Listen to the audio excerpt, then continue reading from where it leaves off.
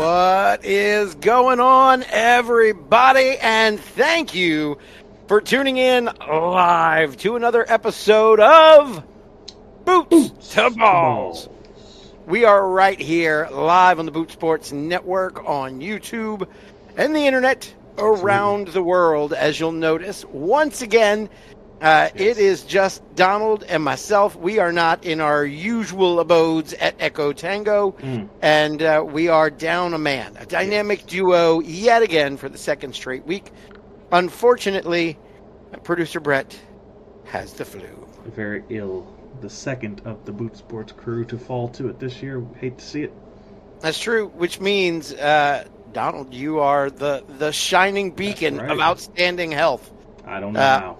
Or the last one to get it. We'll see how that works. Hopefully you avoid it, because the flu sucks this year. Yes. It is garbage. For those of you who are joining us for the first time, if you don't know, obviously that guy is the Donald. Yes. He is the Donald. He's not the Dom. I'm trying to figure it out. There we go. I got two screens over here, and I don't know which one I'm looking at half the time. So right hand points to Donald. Yes. There we go. That works. All right. He is Donald Dunn, Boot Sports superfan turned co-host, and I am David Storm Manning, PA announcer, game day host for your New Orleans Saints. And boy, oh boy, they've won two in a row for like the fourth time this season. Is it finally enough to be the 2 in a row that gets them to 3? It has to be. It needs to be. You'd have to think so. We're going to talk about that. But before we get into sports, a couple of quick housekeeping notes. This is going to be our last episode of 2023. We're going to take next week off so we can enjoy Christmas with our friends and family. And hopefully you guys will do the same. And then we will be back around January 3rd-ish is when we're looking to get back into things. So because of that, that means we got a lot to cover. We've got 2 Saints games. We have one coming up on Thursday, and then we're going to have the New Year's Eve game that will happen before we get back. We've got bowl games to cover. LSU and Tulane both going to be in bowl games, so we're going to go over that, and then we have all of our other boot sports and news. So thankfully, you guys along for the ride, and because we are live streaming. Of course, you guys can chat real time in the stream, and we'll see those comments as they come up. And if they're good and pertinent, and they get content to our show, then of course we will share those with everybody. If you are not watching it live, then please still leave those comments, and we will definitely make sure that we get back to those comments in the next episode. Absolutely. We did get some predictions from the last episode, and we will include those when we look back from to our games from last week. That's a little bit later on in the show. But, Donald, if you are ready... Oh, yes. I am ready. Let's jump into some boot sports, and let's talk... Okay. Saints football. Every week. I love it. You could give me a soundboard and expect me not to use it? Mm-mm. Not gonna happen, Captain. And I'm happy about this game. I'm so happy about this game for a number of reasons. The Saints welcomed Tommy DeVito, a.k.a. Tommy Cutlets, to the Caesars Superdome, and wished that filthy animal a very Merry Christmas. How you doing? And I tell you what, man, did we have some fun with old Tommy Cutlets in the dome. I imagine that he left going, man, F New Orleans. They all suck. I hate them. Because he got sacked 6 times. Oh, yeah. It was a rough day for Tom. Shirt was torn. Like, he was looking a little disheveled by the end of the day. Had to go in the injury tent locker room for a little bit. Man. If you are a Tommy Cutlets fan, I'm sorry. I'm not a Tommy Cutlets fan. I love what he was able to do the 3 weeks prior to coming in. I wanted him to do exactly what he did in the dome, if not less. And he did exactly that. And we all got a chance to play.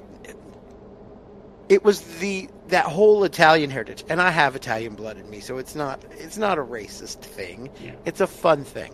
if he's going to run around and do the "how you doing," we should all be able to go, "Hey, how you doing?" And hey, boy, he's making some money doing some "how you doings." Boy, I tell you what. So one of the segments that we do on game day in the Dome is the Entergy Power Play. Absolutely. And I walked in and I said, "Look, I don't do this often, but I am calling my shot because I already know exactly what I'm going to say. If the Saints sack Tommy DeVito, that's our Entergy Power Play. Has to be." And they went, "Okay." And we did, early and often. And I said, that's the one. Write it down. Pick it's done. Your favorite. So when we finally got a chance to come back around to it, Demario Davis was the one who actually had the sack. And I said, "All right, Saints fans, here is your Entergy Power Play of the game. You guys are all familiar with Southern hospitality, right? Well, our Saints defensive line just couldn't wait to welcome Tommy Cutlets to the Big Easy. But it was Demario Davis who first caught up with him in a dark alley and asked him, 'How you doing?' before wishing him a Merry Christmas, you filthy animal." And that was today's Entergy. It was almost word for word exactly that. Everybody in the booth was laughing. You could hear faint laughter out in the Dome. Brian Brzee gets a sack. Later he gets up and, "How you doing?" And I'm just... up there, yeah.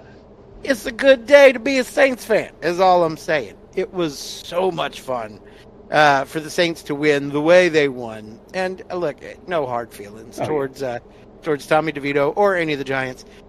I wish him a very successful career, just not when he's in New Orleans. Nope. Can't have that right here. Indeed. With that win, Saints won 24-6. They are now 7-7 and back up tied for tops in the NFC South. And not only did the Saints defense have a great game, Derek Carr had his best game as a New Orleans Saint. Statistically, undeniably, his best game as a New Orleans Saint. 23 for 28, 218, 82.1 completion percentage. 3 touchdowns, no interceptions, quarterback rating of 134.8. Now, impressive day. 218 yards is not a lot, but 82.1 completion percentage, quarterback rating of 134.8. Very nice. Far be it from me to say it to all the people who are clamoring for fire him and fire him and fire him. Those were Breeze-esque numbers. I'm not going to go that far, but it was a very nice day for Derek Carr. 82.1% completion percentage, not a Breeze-esque number. I mean, you have the right pieces to the puzzle. 134.8. I'm not saying he is the second coming of Drew Brees. Oh, yeah. What I'm saying is, if he were to consistently put up those numbers, we wouldn't be in the football climate we are currently in New Orleans. And not to mention that, this team is still on the foundation of the Breeze era, and to see one of the great pillars of the Breeze era get to go out and make his name 100% renowned back to the Who Dat Nation, Saints fans in general. You see a guy like Jimmy Graham, who for so long was sort of a memory, a bit of nostalgia for Saints fans, to be able to come and see that nostalgia live now week after week. It makes you wonder, why was he not in the offensive game plan earlier in the year? But the fact is, I believe it's now 6 catches, 4 touchdowns, something along those numbers. Ridiculous touchdown to catch ratio. Do you think it's more of a gimmick at this point, or is Jimmy going to be part of the playoff run if we're so lucky to make it that far? I think that it is becoming a gimmick. And here's why I say that. I don't think that it is. I think that Dennis Allen and crew have known that in a position like that, Jimmy Graham is more than reliable. Yeah. He doesn't get a lot of touches. You've got Foster Moreau, who is he's a fantastic tight end. Juwan Johnson is having a good year. He's not having a great year. He's not having a bad year. He is sizable. He's a good tight end. I don't know why Jimmy Graham isn't higher on the tight end list. I don't. But every time that we are within 7 yards of the goal line, everybody sees him go in and goes, touchdown, Jimmy Graham. Touchdown, Jimmy Graham. And within 2 plays, guess what happens? Touchdown, Jimmy Graham. One of our spotters up in the booth, Ms. Mary Beth Romig, she called it. She said, I'm telling you, this drive, it's going to be a touchdown, Jimmy Graham. 2 plays later, in comes Jimmy. Who catches the ball in the end zone? Jimmy So Graham. for me to say that it's not becoming a gimmick would not be fair.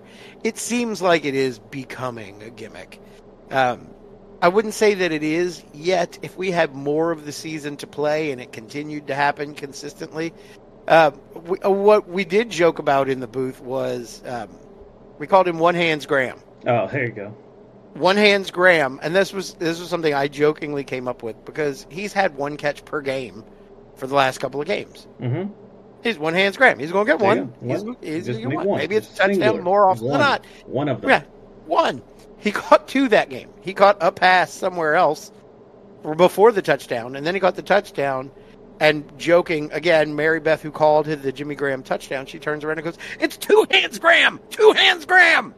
And so we've kind of laughed at it. I hope he's 99 hands Graham. Yeah. Because he has been one of the more reliable players for the Saints offensively this season. And the numbers are undeniable. If you're looking at Jimmy Graham, more often than not, he's going to give you what it is you're looking for. And ain't nothing wrong with that. The one thing, it was a very complete game. But the one thing that I guess I and a lot of other fans wanted to see that we didn't see, 0 turnovers. The defense was outstanding. They kept New York out of the end zone. No turnovers. No fumble recoveries. No interceptions. Nada. Yeah. I don't think the Saints are going to have that much luck in Los Angeles Thursday without a turnover or 2. I think they're going to have to get 1 or 2. Mm-hmm. Jared Goff, no disrespect, is not Tommy Cutlets over here. How you doing? Jared Goff.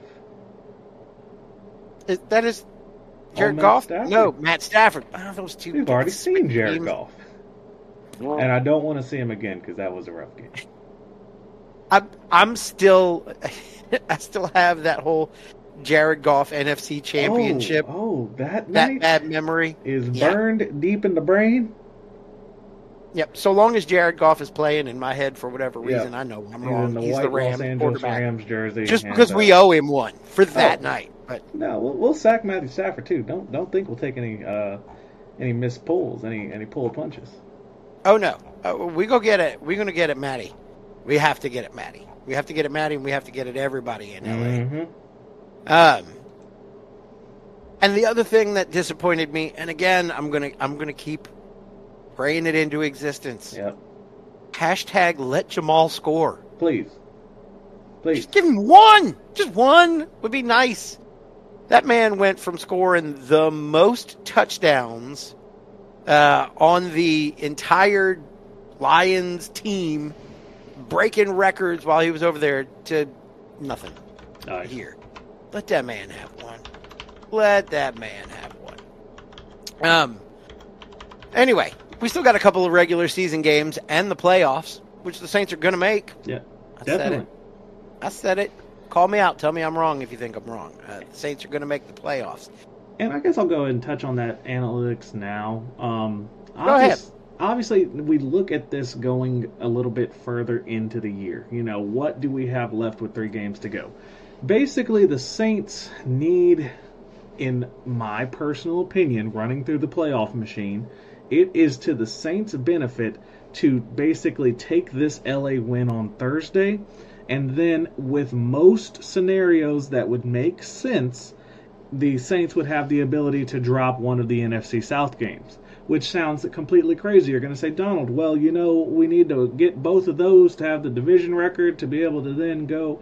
And the fact is, LA has such a unique tiebreaker record that if you can grab that as part of your tiebreaker record, to keep it very simple for you, Atlanta and Tampa are basically going to get the losses by themselves. And then you gain a tiebreaker on Atlanta and Tampa because Atlanta decided to lose to a team that could barely put up a high school stadium's worth of attendance. Congratulations, Carolina. Thank you for getting that out of the way for us. So, what we're seeing this Thursday night, which is a unique element for the Saints, it's our second time on Thursday Night Football. We're not the best team all time on Thursday Night Football. I don't have the numbers in front of me, but I mean, look, since the Breeze and Peyton era, primetime has not been nice to the Saints. No. Derek Carr needs to just tighten all the, Cam Jordan's back in California. He needs to put on a show for the college fans that are still around, something to please get the Saints this win, because if that's the case, then we're predicting who we're playing in the playoffs, not do we need to win both these games and this, and this to make a seed. So I think it's going to be a great opportunity for the Saints with a victory to basically not punch the ticket all the way, but to price the ticket out and decide if they're sitting first class or if they're sitting in economy. So I understand the analytics, and if I have been anything this season, it has been a numbers guy. Following the stats, numbers don't lie, and I get it. Maybe it's a touchdown more often. Saints have two different paths to the playoffs right now. Absolutely. They have the potential for a wild card spot. They have the potential for a division championship spot. I would much rather see them take the division championship spot. I would much rather, and not even just from a fandom point of view, I would much rather, if the Saints are going to lose one, let it be this one, but let them win against Tampa Bay and Atlanta and take the division. What makes me nervous looking at things, if we take the, it would be 7th seed if we took a wild card spot. Actually, it wouldn't be any higher. Believe it or not. You Very think? hard for us to get to 7th. Very hard. You think it would be harder for us to get to 7 than 6? Just based on the tiebreakers, where we would most likely end up at 6. That's crazy. It is. It is. And you would think, for all the hate that this team has gotten all year, to then be sitting at about, a 50-50 shot at winning a division and about, maybe 60-40 at making the playoffs as not the last seed in, you'd think the climate would be a lot different. But this fan base is what it is. Who's 3rd seed right now? Right now, 3rd would be Detroit, most likely. Detroit. 1st being Philly or San Francisco. Or Dallas. No, I was about to say Dallas. Yeah. Dallas has the tiebreaker over Philly at the moment. Yeah, right now, yeah. So I would much rather be 4 playing 5 than 6 playing 3. We've already done Detroit. Maybe that's a good thing. Maybe it would help us to game plan for them a little bit better. Does Jamal finally score? It would be in Detroit. Of course, that he does. That would be interesting. I wonder if he would get love in Detroit returning. I wonder if they would be happy to see him or not, especially considering it's a playoff game. I don't feel like they have bad blood. I'm not sure why they would. No, I don't think Jamal and the fans there have bad blood. I would hope that they don't. The organization and Jamal? Yay. Maybe. I don't know. A little different story. He seemed like he left with a smidge of a chip on his shoulder. I could be misreading that entirely, but I don't know. But looking at the way that things are going to play out, if I can control my own destiny, I would much rather control my own destiny. And if it means, assuming that I have to lose, and in the perfect world, the Saints need to win out. They need to show that they have figured out how to do it. They have held their opponents to a total of 12 points in 2 weeks. They have outscored them, I want to say it's like 50-something to 12. I think I have that written down somewhere later on in the show. Mm-hmm. If that is the way the Saints are going to play football for the rest of the season, oh yeah, give me that. Give me that. All season long. If the Saints can beat the Rams on Thursday, the Rams are 7-7 as well.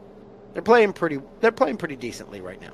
If the Saints can beat the Rams, then we can handle any 4th, 5th, or 6th seed. Or excuse me, 5th, 6th, or 7th seed. We could actually win a hosted playoff game. I would love to see what the dynamic in the Dome would be like then.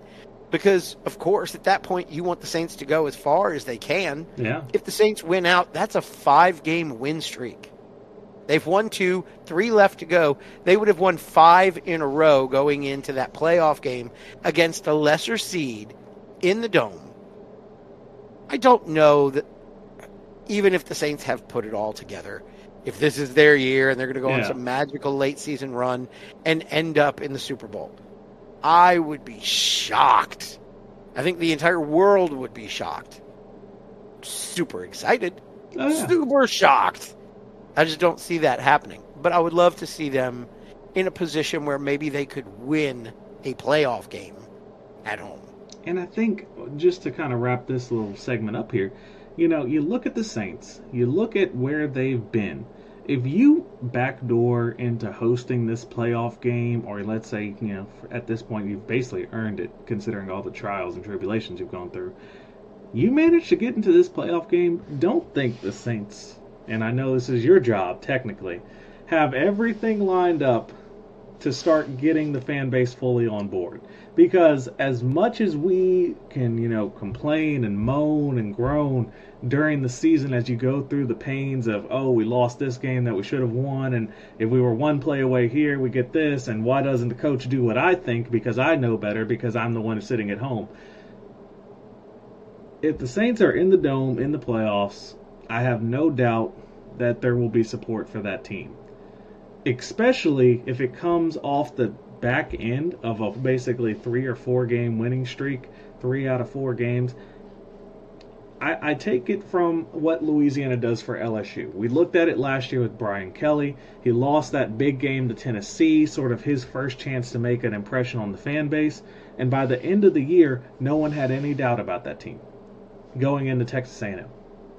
And even then, there was not a lot of hate because we saw the growth that happened. And if we see that same growth with the Saints, I think it would take probably 10-7 over 9-8 to really hush any, hot seat conversation. But I feel like the fan base is starting to understand where the team is, and they know there's improvements to be made. But we've played ourselves out of the pipe dream that we can get a, top 5 pick, and now we're really settled on, we got to win now because we're winners. The Saints, if they win out, which is possible. Yes. It is better than possible. You are playing no better team than yourself. Only teams of your record are worse. They finish 10-7 Yeah. division champs. We talked about this earlier in the season. We talked about it, I think, the first episode of the season.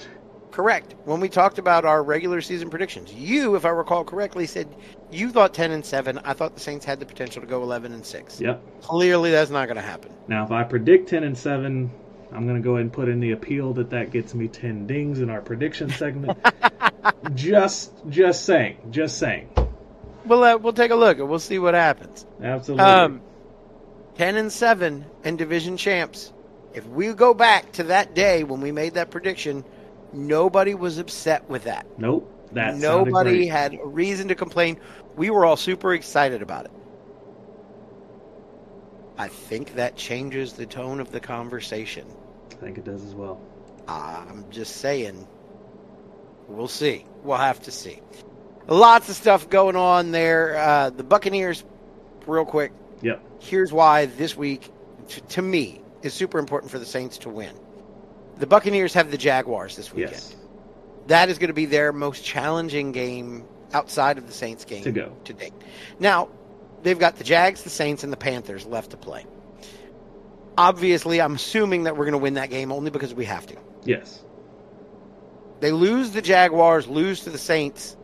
If we win to the Rams and we win against Tampa Bay, then we will have the record and Correct. we will have the tiebreaker. Correct. Because they won't be able to catch us. We could lose to Atlanta in the season finale and still finish a game ahead. Atlanta took an L to the Panthers, who they should have beat. Thank you, Carolina. Thank you, Carolina. They have the Colts this week, which should be another L. Here's hoping. The Bears, that they'll probably win. And then we finish with the Saints.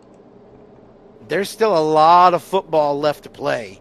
And this could go in any sort of squirrely direction. Our division is not that good, but we could be the best the best of the worst division in the NFC. Absolutely. It's crazy to imagine. Crazy to imagine.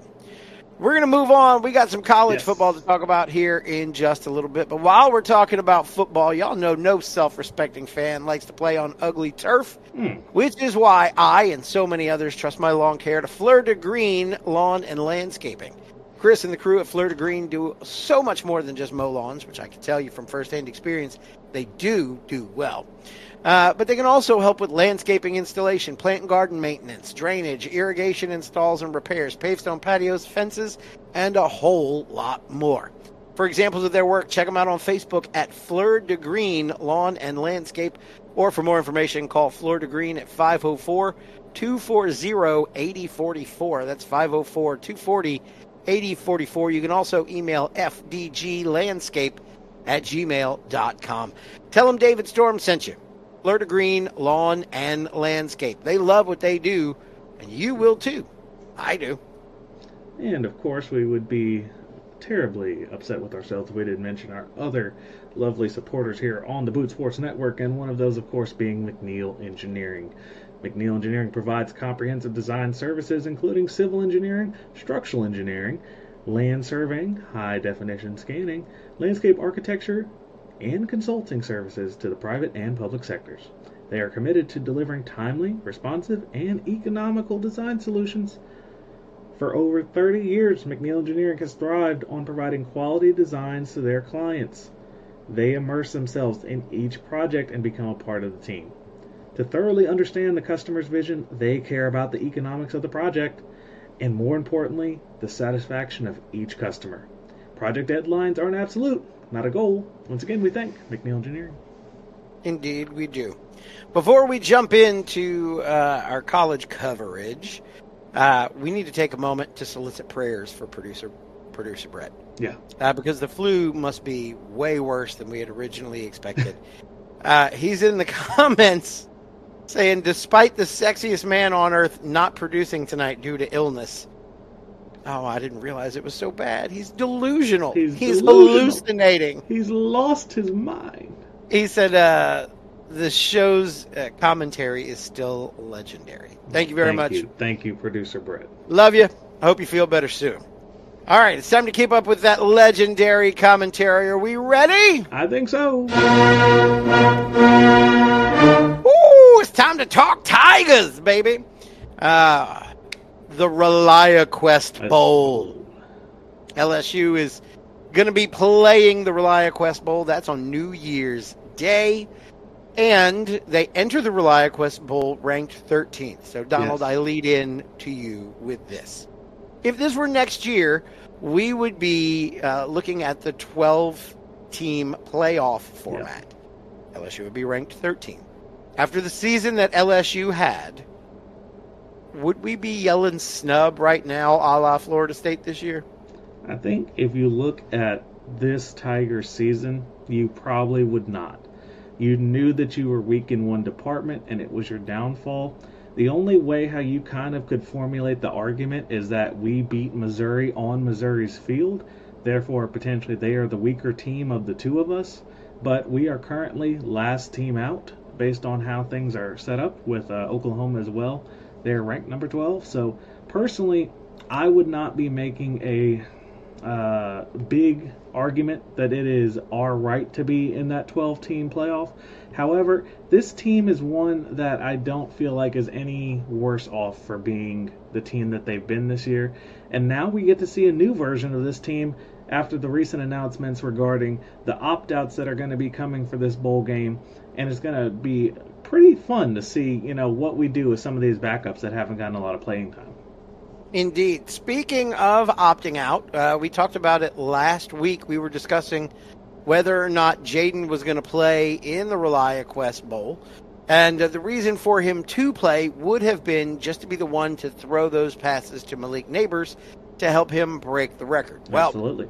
We got our definitive answer this past week, and it was no. No. He is not going to be playing in the ReliaQuest Bowl. Jaden. Actually, we can't really be upset with that. Yeah. He is preparing to enter the draft, and we wish him well with that. Absolutely. He's going to go early. If the Saints end up making it to the playoffs, they're going to fall a little bit deeper into the draft order. I don't know that Jaden is still going to be around when the Saints do get up there, if that's the case. So we'll have to wait and see where he ends up. Don't forget, the Saints are the only organization that thought it was a good idea to trade every single one of their draft picks for the Heisman Trophy winner. We've done it once. Is it time to repeat the process? If the Heisman Trophy winner were any position other than a quarterback, we'd debate it. But only one time in history. We've talked about that too. It was old Uncle Archie Manning, back in the day. And they haven't done it since. It's been 50 years. It would shock me. Not to say Jaden's not worth it. Not to say he ain't special, because he is. But I don't know. Yeah. I don't know. And also, it depends. If the Saints go 10-7, win the South, make the playoffs, suddenly all that money you're paying to Derek Carr seems a bit more justifiable. Just a little bit, doesn't it? So, I don't know. We'll have to wait and see. Malik Nabers, as we've discussed, he is 22 yards shy to break Josh Reed's record of 3,001 for the most career receiving yards. We know that Jaden is not going to be playing, so it looks like it's all aboard the Nuss bus. Absolutely. So with Garrett Nussmeier throwing, is Jaden going to get the... I mean, not Jaden. Jaden ain't going to get nothing. No. Will Malik get those yards? How long will it take? And if he breaks the record early, does he play the rest of the game? Or is he see you bye as soon as he breaks the record? I think what you're going to see from Malik, we've talked about it on previous episodes here, Malik is going to get his record. Now, if it was up to Malik, he's going to run one, across the middle route, get no contact, go down on his own, getting exactly 20 yards, and basically do a, tip of the hat, walk off the field, and, retire the number one wide receiver in Tigers history. Realistically, I think Malik is going to end up being in a bit of a situation to where he has to maybe play a couple series even, to go ahead and get those yards altogether. And then I think that'll be it for him. I don't see a reason if, you look at someone like Jaden who's deciding to opt out. Malik is doing something very noble. We certainly applaud Malik for going for the record. I don't think he's going to take any additional risk than he has to. He will most likely take his catches, take his yards, and then go ahead and sit the rest of the game out, cheering on the rest of the Tigers to beat. All right, if you are playing defense, if you're Wisconsin, Malik Nabers is going for the record. Easily. Are you going to make it hard? Are you going to try to make it hard on him, or are you going to let him hurry up, get the record, give him a 25-yard cushion, and then push him out of bounds and see you bye and be done with it? I don't think Wisconsin has a lot of incentive to try and be overly aggressive or overly, I guess you could say, really over-aggressive is the correct term, both in the sense of play coverage and in the sense of tackling. Because obviously I think an unsportsmanlike conduct would easily come out because it's a very known aspect, the unspoken rules of the game. Sort of, you have to let that guy get his and then you're welcome to go get yours. I don't see it being a very big issue. I see at most it'll be mundane plays, very normal things we've seen from Malik. Hopefully we get to see some of that Nuss, absolute just launching a rocket across the field like we saw against Georgia, games like that. And you see Malik go out there and maybe catch a quick one, get, a couple touchdowns, get to do another celebration with the guys, and then you call that a day. So I'm not worried about it. I don't think there's a reason to be very worried about it. I just hope that it goes smoothly, nobody gets injured, and it doesn't start any sort of internal scuffle. Oh, come on. Fights don't break out in bowl games. You're kidding me. Never. Jaden Daniels, Malik Nabers. Are they as iconic? Are they more iconic of a duo than Joe Burrow and Ja'Marr Chase? I think this week we saw a little bit more of how they interact as a pairing. They were at the Pelicans game last night, and that's sort of a unique thing to see. Joe is forever linked to both Justin Jefferson and Jamar Chase because those two are both very elite at the professional level. I think you're going to see maybe the conversation of Brian Thomas start coming out a little bit more should he have a NFL career to the level of Justin Jefferson or Jamar Chase. As of now, though, we know one should have won a Biletnikoff and one won a Heisman. Those two are linked, and they will forever be part of one of the best offenses to ever play for the Tigers.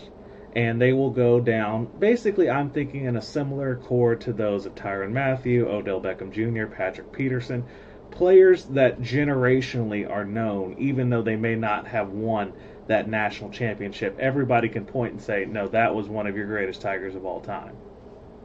Indeed. So I asked that question to lead into this. Malik Neighbors had a post on Instagram. His Instagram account is very familiar sounding. Oh, very familiar sounding. Can't guard _Malik. Where have we heard that before? It seems to have since been deleted, but it was reposted by Barstool NOLA and LSU Barstool before it was deleted. So we all got a chance to see it. We saw it. And in that post, Jaden asks Malik, "We a package deal, bro?" And Malik says, quote, "No, I'm not going to the Saints." How do we feel about that? I feel like at one point, if that's Malik trolling the fan base, good on Malik. If that's Malik saying, hey, I want to go to the Saints, make me go there instead of you, good on Malik. Honestly, I'm not too worried about it. It was definitely an eye, like an eye catcher. You see, like, wait a minute, what? You said who? About what? No, honestly, at the end of the day, if Malik ends up with the Saints, it would be a very big shocker. I don't see the Saints even considering wide receiver early on. That's not really how anybody sees us drafting. We learned our lesson with certain other wide receivers from the Ohio State University we won't talk about. But, I think Jaden's out of the picture. But are those two a package deal is a worthy question for a team that has a package set of picks in the top 5. Will they end up somewhere like Chicago, where you see Jaden as quarterback, then you get Malik out there, and that becomes Joe Burrow, Jamar Chase, like you started off this segment with? There's no reason why that can't be a thing. I'm going to tell you why it can't be a thing. The reason why Joe Burrow, Jamar Chase got to be a thing in Cincinnati is because there was a year of separation between the two in the draft. Yeah. You're looking at, all tongue-in-cheek, picking at the Saints aside, you're looking at two elite college athletes who are on pace to have a fantastic, potentially breakout rookie season in the NFL. If you think that whoever picks, first of all, Jaden's going to get picked before Malik Neighbors. I believe that. Write that down? Mark the tape? Yeah, I will. I would be shocked if it doesn't happen. Okay. You've got Biletnikoff winners who, if you need a wide receiver, you're probably going to look in that direction first. There are there are at least a good 2 or 3 handfuls of fantastic receivers that are going to catch attention in the early stages of the draft. Not a lot of people early on in the draft are going to be looking for receivers. I think you're going to have way more people early in the draft looking for quarterbacks than you're going to have looking for receivers. The way that things went this year in the NFL with quarterbacks going down, teams not playing to their potential, there's going to be a lot of restructuring done in the NFL offseason. And I think quarterbacks are going to be a very hot commodity. Yeah. I mean, the Saints are a 500 team right now with aspirations, not aspirations. No, aspirations. They're aspiring That's For a minute fine. there, I was like, they're not sweating. That's perspiration. With aspirations Well, of if a you're getting division aspirations, championship then you and a got bigger playoff run. problems. Look, I tell you what, when I start talking about it, I know it makes some people sweat. So, but everybody's talking about get rid of Derek Carr and bring Jaden into the Saints. Oh yeah. So, I'm telling you, I think that Jaden is going to go first. Yes. And whatever team picks up Jaden, I don't believe Malik is going to be around long enough for that team, short of some sort of Maybe Chicago. draft day movie script trade scenario that they're going to come around and get him. Chicago might be the only one, and I would be surprised. And then you start the Justin Fields to New Orleans campaign? No, no, I would not. On the record, not enjoying that one? If the Saints are going to go in a different quarterback route, and I am not saying that I am either for or against Derek Carr. Very smart I will say that I am 100% for the Saints. I for want the Saints starting quarterback. You want the Saints starting quarterback to be a winner. I want what is best for the team. I want the team to be able to produce and succeed. I want to get back to the promised land. I want prosperity again. I want long-term success for the New Orleans Saints, like every fan does. Yes. I am along for the ride. If it is Derek Carr, if things have finally settled in and he is the guy, groovy. Yes. If he's not, fine. But if he's not, I don't want to keep kicking the can down the road, as the saying goes, and take what would be in that scenario a mediocre to poor quarterback and replace him with another mediocre to poor quarterback.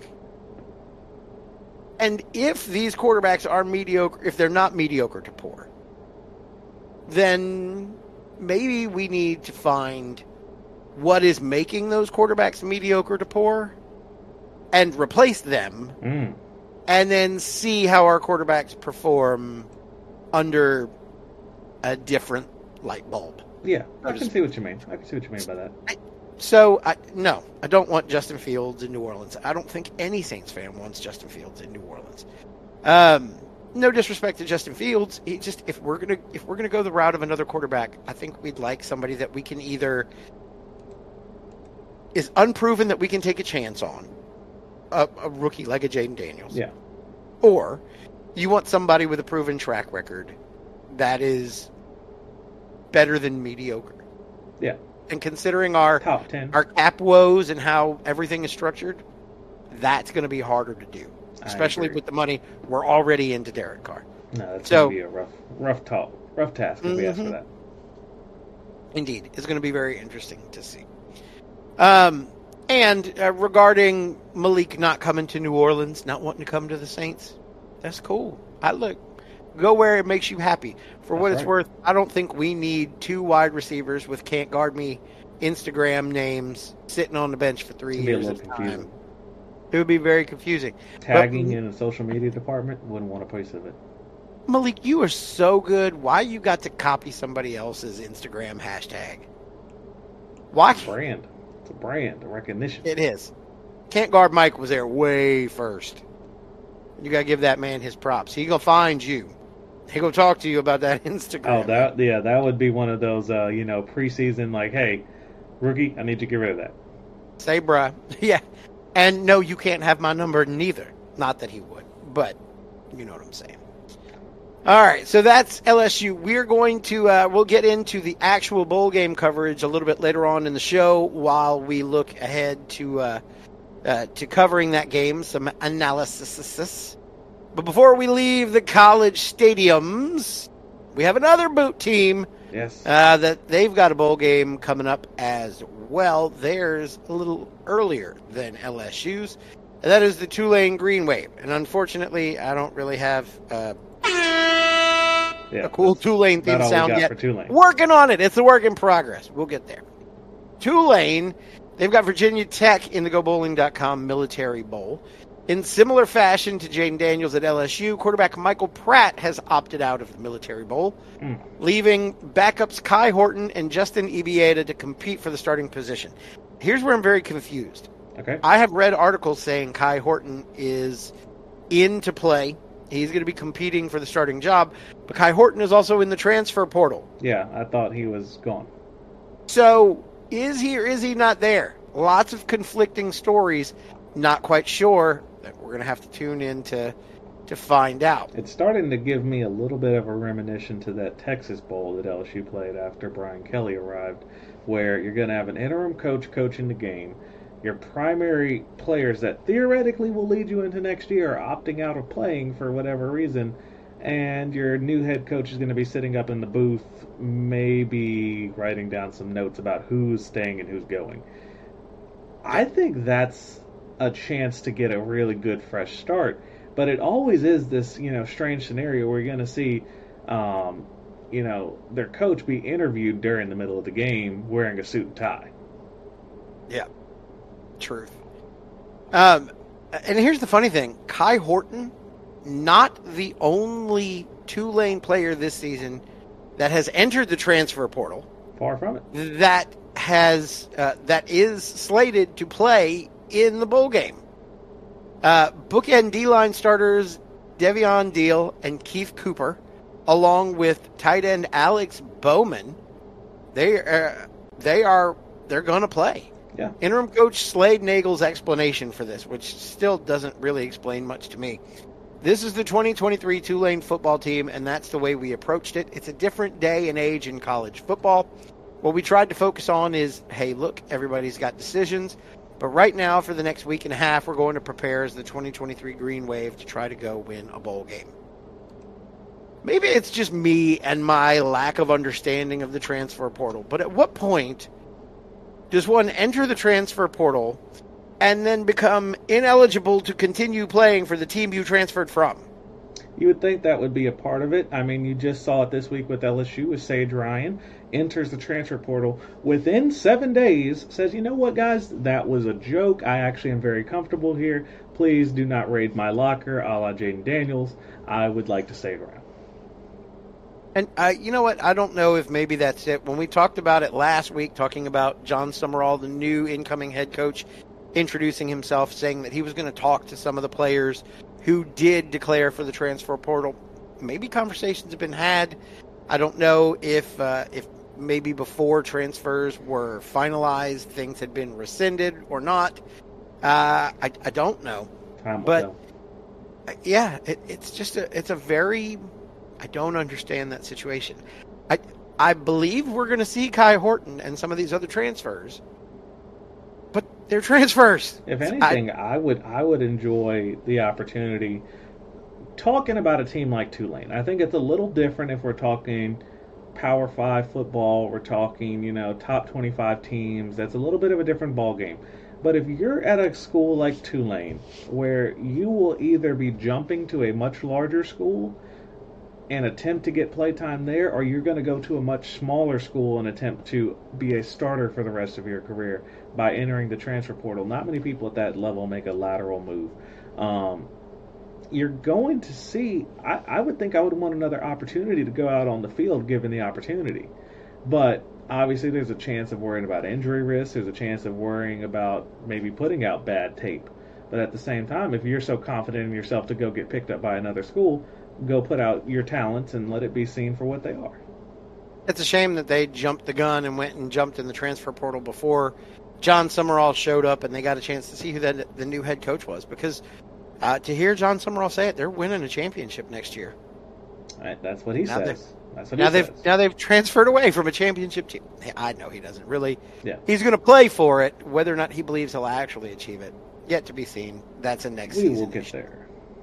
Tulane is also going to be without offensive guard Prince Pines, wide receiver Jaquan Jackson, first-team All-American Athletic Conference rushing end Darius Hodges, and first-team All-AAC cornerback Jarius Monroe.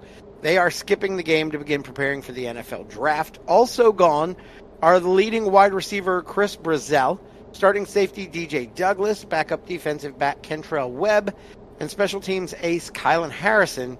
after they have entered the transfer portal. Those have entered the portal and are not playing. See, that's what I mean. I don't understand. And this is At what point? This is the question, do you just make the transfer portal have an open date that's after the season ends? I think you should. I think that's what they need to do. Look, if you go you can have a transfer portal window after stick around, play the season with your team. As soon as the bowl games are over, transfer portal opens. Exactly. You can open it after the bowl games, you can open it after spring practice, and you can open it before fall camp. Otherwise, you're going to end up having people quarterbacking for LSU, transferring out the next week, starting for Alabama. What we haven't seen, now, to be fair, you can't change in the middle of the season, but what we've seen is we've seen players in the case of, I forget the name exactly, player from Houston, where you opt out at week 4 of the year to preserve your red shirt and go hop in the transfer portal. It's not unheard of. It's not something that we haven't seen before. It still is happening about once or twice a year, not as common as it used to be. But, I don't think necessarily regulating it to death makes it any better. But I think having structured points so that way there's less chaos for the coaching staffs, less chaos for the internal chemistry of teams, because even if 20% of the team leaves, that's still 80% of the guys that need to be able to know what they're doing the next day. And it would be very beneficial to not have to put them through this constant, are you staying, are you going, do I need to go, should I be here? And it helps a lot with continuity of the game. And I think that's something that needs to be highly considered in preserving. Speaking of guys sticking around and knowing what's going to happen the next day, as we expected, with former head coach Willie Fritz taking the position in Houston, he's already taken a number of the Tulane coaches with him. Defensive coordinator and linebacker coach Sheil Wood, defensive back coach Josh Christian Young, and wide receiver coach Derek Sherman were all released by incoming head coach John Summerall after they had accepted positions with Houston. So, Rob Green, who was one of 3 DB coaches on staff this year, he's going to be the defensive coordinator for the bowl. Peter Hontus, a grad assistant and son of former Tulane star quarterback Rock Hontus, he's going to work with the linebackers. Yep. And another grad assistant, Rodney Salisbury, is going to coach the safeties. Quality control assistant Colin D'Angelo will coach the wide receivers. What is a quality control assistant? I know what quality control is in restaurants because I'm not a small man. What is a quality control on a football team? What quality does he control? I think that's something along the lines of making sure plays are running the way they're supposed to be, and that guy gets a $40,000 check, and he enjoys the bus. The bus is cool. He likes that. He eats at the facility. He gets a shiny whistle and a clipboard. That's what it is. He is team food quality control. There we go. Now we figured it out. But so that's going to be the coaching staff for Tulane in this bowl game, which is why when we get into the prediction segment, this game is not going to analyze the way I think a lot of folks thought it would. This not even close. So now that we know all these players, all these coaches, they're not going to be a part of the game. What Tulane team are we going to see? And how does that affect the importance of this game? I think we'll see the core of the Tulane team. What is it really?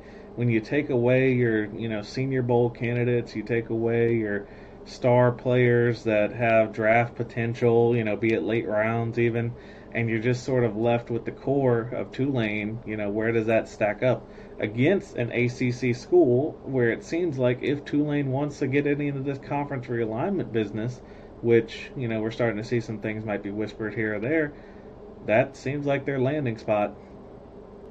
I tell you what, it's going to be a very interesting game.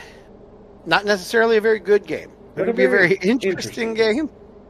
And it'll be a very interesting off-season to see what happens. Under first-year head coach. Back uptown. We'll see what's going down over there.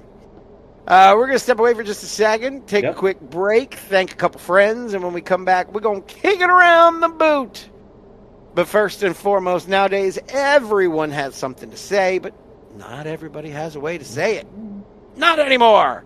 Omega Sound and Entertainment, proud partners of the Boot Sports Network and equipment provider for Boots to Balls, would like to introduce Omega Sound Mobile Podcasting. You could be just like me and Donald. Yay! They can show up wherever you are with all the gear and expertise you'll need, recording, editing, producing, even publishing. Whatever level help you need, they are happy to provide. Omega Sound Mobile Podcasting is available now. For more information, check out OmegaSoundDJs.com. You can also give them a call, 985-503-3357, 985-503-3357. And of course, here on the Boot Sports Network, we come to you live for our last show of 2023. And we want to thank you all for making this channel, this network, what it has become, which is a place for the Louisiana sports fan to come and get a non-overly saturated, a non-repetition, cut and dry take on Louisiana sports. And it's because of you, the viewer. We do this so that way we can produce a style of coverage that we believe is unique to the market. We believe that is unique for your listening pleasure. And the way how we ask for your support is by hitting that subscribe button, hitting the follow button, and joining us wherever we go. And that happens when you take us wherever you go. You can go and get us anywhere.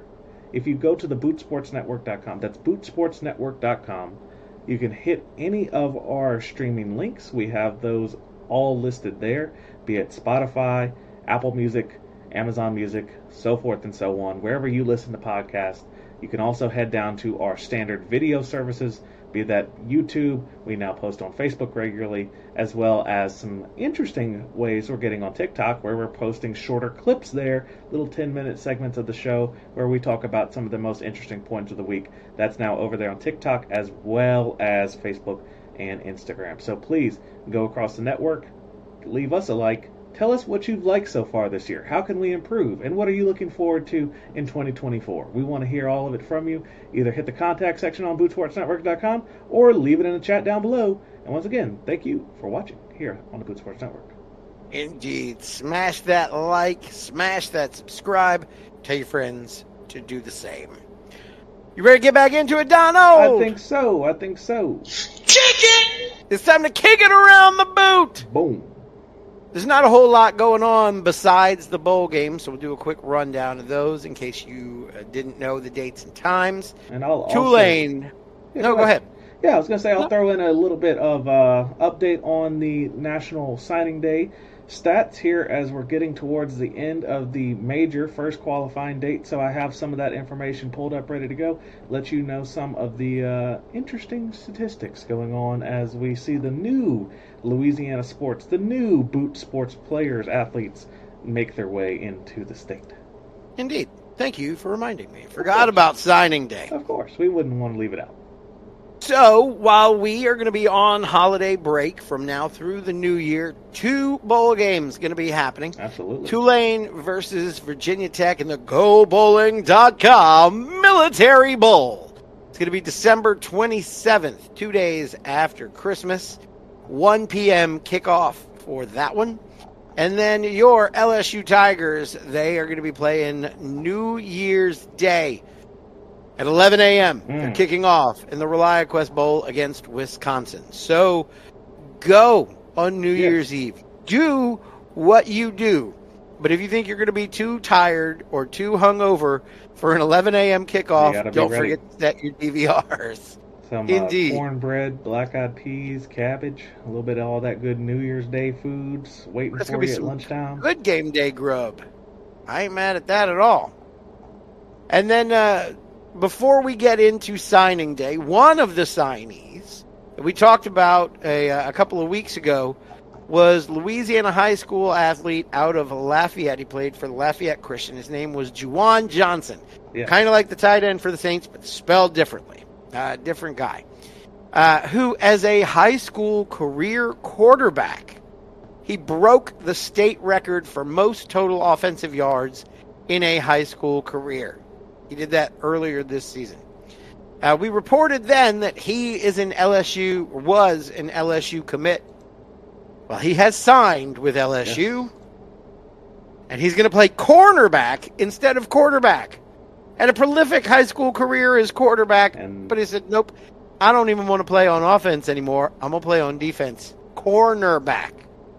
And that's one of the weird things you see around this time of year. He comes out as an athlete through the different ranking services, basically, and ranked a 4-star pretty much across the board. And you see where these universities can evaluate talent, because you look at somebody who's an all-time quarterback, someone who's put in the work as a quarterback, made their name as a quarterback, and say, nope, you look like you'd be a nice DB. Yep, you will never throw another pass again, Mr. State record holder. Okay. A lot of people on the social medias are calling for him to remain on offense, so we'll see what happens there. Well, here's the thing. I feel like, and maybe this is a bit of a stretch, I feel like that is someone who, again, sets a record in a position as a high school career player and then goes, it's Michael Jordan. Yes. That's what it is. It is Michael Jordan 100%.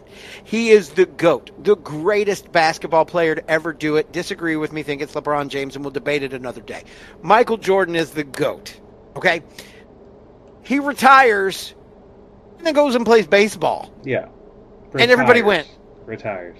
What? Why is Michael Jordan playing baseball? And was he the GOAT at baseball? Not quite. Nah, not even close. Which is why he came back to basketball the next year. Or like 2 years later. He was not good at baseball at all. You have a history of being tried and true at a position. You have excelled at it. You weren't good. You were great. You were a state record holder. The last time that record was broken was over 30 years ago. That record will probably stand for at least another 30 years, if not longer. But you're telling me that you're going to change position after all the coaching that you've received over the last 4 years to play that position? And you're not even like Taysom Hilling. No. You're not going from quarterback to tight end, quarterback to wide receiver. You're playing the other side of the ball. You're going from quarterback to cornerback. Oh, yeah. Now, I can understand being a prolific quarterback might give you some insight on how to read an opposing quarterback. You know where he's looking, what he might be doing, what his reads might be, and that might give you an edge. Totally get it. Understand it. But now you have to learn how to play another position entirely that you haven't played for the last 4 years in your training ground, your molding ground. And you've got to be just college level. Yeah. That's going to be really, really hard to do. Right out the gate, too. And I'll give a little bit of insight here. I kind of been holding the answer the whole time. Are you familiar with why he's making this transition and not choosing to stay in the quarterback role? Not a clue. Well, let's go ahead and break down your LSU Tigers 2024 signing class. All right, let's do it. I need the drop, though. Hit that soundboard. There we go. Apologies. Here it is sound right if I didn't. Looking at the Tigers' 2024 signing class, we're led by 5-star Weston Davis out of Beaumont, Texas. This is so far the only signed 5-star to the Tigers. And you also follow that up by a wide onslaught of 4-star players. For what Brian Kelly did not bring in 5 stars, which there are few and far between. A lot of people think that that's a widely given award. That's pretty much, that ranking is for about maybe 50 to 100 people a year at most. Primarily, you see 4 stars of those all-time great players, and you even see some of them come in lower. Think Justin Jefferson, who was a 2-star coming out at the very end of his high school career there. So, we'll go through a few more. Quarterback, Colin Hurley from Jacksonville, Florida, the 4-star, 6'1", 215-pound quarterback, signed today for the LSU Fighting Tigers. That is primarily going to be who assumes the role as third-string quarterback. Now, it would be remiss to not say that we... State record? What was that? Oh, but did he break state records? He might have had a few. But more than that, what he I did don't know. have, I was just to asking. give some ideas, is he had a unique opportunity to come to LSU knowing that he is following directly behind a all-time quarterback in Jaden Daniels. He has a fourth-year player in Garrett Nussmeier basically waiting on the job. And then if that wasn't enough fun, he also has the number one presumed quarterback coming into LSU, very much presumed, in 2025. So to make the decision to come in as a quarterback, you also then have Juwan, who comes in as an athlete, although is able to play the quarterback position, for what was a problem for LSU for so long, not having any solid quarterback plans in the future.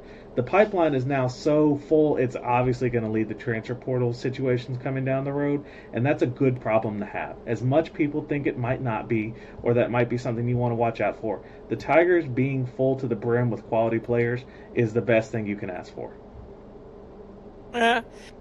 Especially considering some of the limitations that were put on them because of different things that they had to deal with, the infractions in the offseason. Yes. It's not at all a bad signing class by Brian Kelly. No, I think not at they all. did a fantastic job with what they had. For Juwan, I hope they made the right decision. I hope Absolutely. everybody made the right decision. Me, as someone who was a high school athlete and got a taste for competition, if I thought I was damn good at my position and you wanted to put me somewhere else and I wasn't sure I would succeed there, I would go in with a chip on my shoulder, ready to compete for the position I thought I should be in. Oh, yeah. They'd have had to sell me real good to get me to switch the way that they got Juwan to switch. And I think Juwan I wish him the has best, and we're going to played keep both eyes on ways him a little for bit, sure. for certain. But no, he was an athlete, and that's what he was classified as. So he knew that more than likely it wasn't going to be a permanent quarterback situation. But someone who is not moving position. Are you familiar with the name Trey'Dez Green? I'm not, but I have a feeling I'm going to be. I know you're out there in the North Shore, and this isn't something that's quite as spoken about over there just due to where this player plays. He is out of Zachary, Louisiana. Go Broncos, for those of you who are up in Zachary's Zachary a little area. closer by you. Yeah, so a little bit closer by me. This is a 6'6", 230-pound tight end, a grown man who somehow stole an 18-year-old's body. Okay. Phrasing. To be very clear, this is one of the better athletes that LSU has brought in some years. He could probably transition over to being a wide receiver. He is going to essentially be a dominant tight end day one. I think you'll see him and Mason Taylor probably splitting some reps next year. And that's just a bit of the tip of the iceberg. You also have some big guys in offensive tackle, a 6'7", 300-pound four-star out of Mooresville, North Carolina. That's Ethan Callaway. You have I'm sorry, who? Ethan Callaway. Out of From where? Out of where? Out of North Carolina. We had to get it in there some way.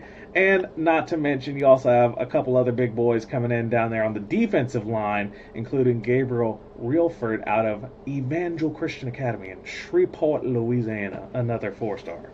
You from Shreveport? Go to bed. That's for all So the Tigers are loaded up, and I think we'll have a pretty good year going into next year as far as these young guys. We'll see how many end up taking a red shirt, but we'll get into some other ones maybe in a little bit of a surprise show that I'll be working on over the break while Boots to Balls is on a winter hiatus. But be looking out for the rest of the schools. They're going to get some insight coming up here. It is indeed going to be a very interesting season next season for LSU. And I'd be curious to see how some of our other programs did in signing day Oh, as well. absolutely. So, if you're going to be covering it in that show during our winter hiatus, I'll be watching. Thank you. All right, it is time to move on a little bit. We've talked plenty enough football for today. Absolutely. Let's take it to the hardwood. Talk about basketball. Basketball. It's time for our full court press. And we'll start with the pros real quick. Yep. Even though their last outing was a last-second loss to Ja Morant and the Grizzlies, Ja Morant returning from 25 games. Yeah. They lost last second, 115 to 113. But the Pels have been playing some outstanding basketball absolutely. as of late. Prior to that loss, the Pels were in the middle of a 4-game win streak, and they were undefeated since falling to the Lakers in the semis of the in-season tournament. They are right now, in that 4-game stretch, averaging 130 and a quarter points per game. Real quick, I want to take a moment. We're going to jump back. Shout out Heidi Fendelson. We see you. She said, "Go Zachary." So she got a little bit of love out there for the Zachary folks. Broncos fans everywhere. And thank you so much for the love and the support. Getting back to the hardwood, the Pels in that 4-game win streak. Listen to this score. Yeah. 146 to 110. They did that to the Spurs. I mean, the Spurs are only 4-22. They're not very good this season. The Pels set a franchise record, not for points scored. Oh, yeah. For sinking 22 three-pointers. And that 22. Look, that game was one that you just had to have a smile on your face. You know, you're playing the number 1 pick in the draft, and a lot of people were worried, how are the Pelicans going to do once Wemby gets to the league? Oh, there's going to be a problem, this, that, the other. Look, the only challenge that the Pelicans have, and we see why we're 1 game behind them in the standings, is the Dallas Mavericks right now. The Southwest is very much the Pelicans to take. The competition is lessening with the continued, you could say Ja's back in the Southwest, but, he's got 9 games to make up to get to where we're at. So I think we're in very good position to secure ourselves a playoff run and to finally have the opportunity to not have to be worrying when it comes to late March. Well, the Pelicans are 4 games out of the 6th seed and they're 1 game behind the 9th seed to not have to host a playing game, that's going to be such a unique, refreshing conversation if things stay the way they are, to just be able to say, this is a fun team to watch. They're going to put up 115 plus a game. CJ, and now I'm going to give CJ his yearly brick pass because he was selling bricks at the end of that game like he was absolutely building a whole entire neighborhood. And we're going to give him a game. We're going to give him a pass. 1 game. But everybody gets 1. Just one single game. Because let's be honest, the script writers were very busy last night. They were doing great work. We know the strike just ended. Everyone's back to work. And the NBA put on a show last night. Yep. Yeah, they did. The Pels, as we mentioned, you talked about them being pretty much in the driver's seat in the Southwest, that it being their division to take. They are 16-12, second in the Southwest, behind Dallas, who is 16-10. The only reason that the Pels are behind Dallas is because we've played 2 more games than they have, and we have 2 losses. The Pels have a very interesting string of opponents that they will face during our holiday hiatus. They're going to start with Cleveland, Houston. Then they get a return match with Ja and the Grizzlies the day after Christmas. So that's going to be a party. Indeed. I hope they box them and send them back to Memphis. Then they're going to get the Jazz, the Lakers at home on New Year's Eve. Party, and we will get into that one. Actually, no. Well, yes. But there might also be a party at another prominent French Quarter hotel. Oh, okay. Or a visiting athlete who might have a birthday sometime around that area. Okay, a little bit of insider information. Okay, I see it there. Just a little bit. But if you want it, you're going to have to stick around for predictions. I'll get into that later. But no, we got the Lakers at home on New Year's Eve, Brooklyn, and then they finish with Minnesota on Wednesday the 3rd. So it's going to be a heck of a stretch. Oh, yeah. Right there. You get some quality teams, you get some lesser quality teams, a chance to, push above the 20-win mark there. And, by the time we come back in early January, you can sort of expect this Pelicans team to at least be at pace with Dallas, if not slightly exceeding them by then. I'm hoping for exceeding. I definitely think that they can. I still think this is going to be a heck of a season for the Pels, and they're playing like they want it. I'm excited for it. You want to do some more Tiger talk? I think we'll do a little bit. How about we switch up sports, though? Let's do it! How y'all loving this new soundboard we working? Hit us up in the comments. Yay or nay on the soundboard. We're still playing around with it. Got a lot to do with I'm enjoying it. I'm enjoying it because I get to push the buttons, and I like to push the buttons. Anyway, the defending national champion LSU Lady Tigers, they just finished a 3-game stint crushing in-state opponents.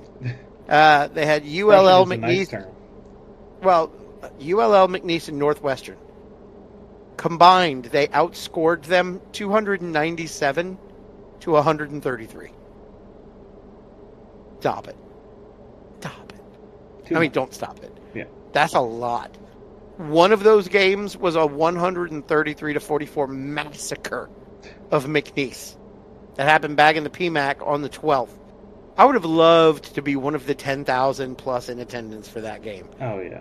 Can you imagine what that game was like in the fourth quarter with buckets a dropping? And the thing is, jeez, you're in that college environment. You have to kind of feel bad for the band after a certain point. Like, how many times do we play this fight song? I'm running out of air.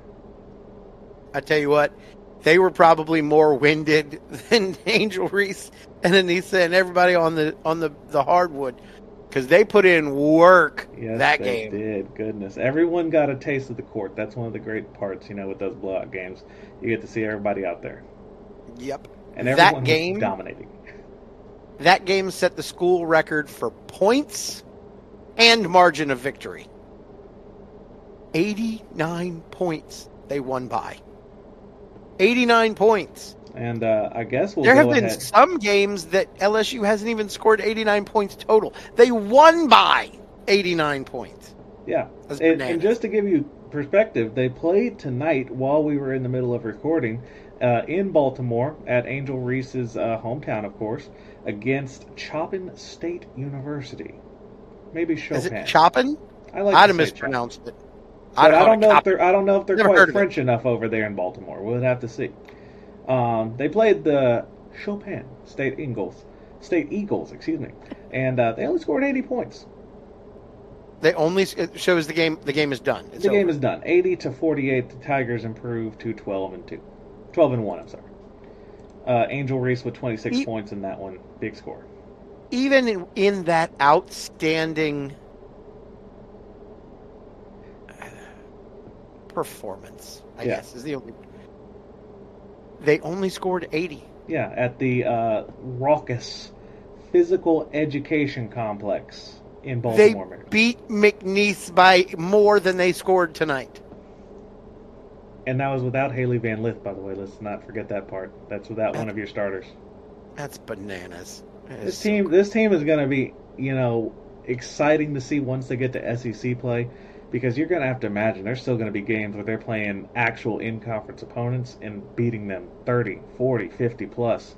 And, it's going to help cement a legacy for this squad that's now, for the most part together for a second year here.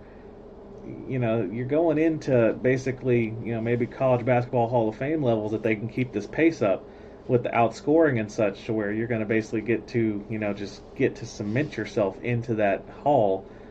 Just based on these performances, because this is more than what we've seen from other schools. We've seen UConn go on dominating runs. They aren't beating teams by 100. Yep. You'll see 50. You'll see 60. But 100, 90? 89? Entirely different ballgame. It is going to be a very interesting 2024 for the Lady Tigers. They only have one game during our holiday hiatus. That is going to be Jacksonville on the 30th. Then when we come back, we'll be back on the 3rd, January 3rd.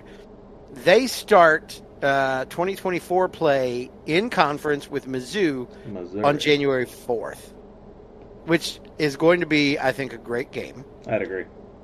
But I think the one that folks have circled on their calendars coming up 3 short weeks after that, January 25th, when the LSU Lady Tigers host the currently unanimously number 1 ranked Lady Cox of South Carolina. At home. At Nationally home. televised audience, ESPN, worldwide broadcast. Come and get your love, South Carolina. Let me say, Come the and get it. tickets to that Don't one are think not Kim getting Mulkey any ain't easier ready to for get. you. Yeah, the tickets to that one are not getting any easier to get.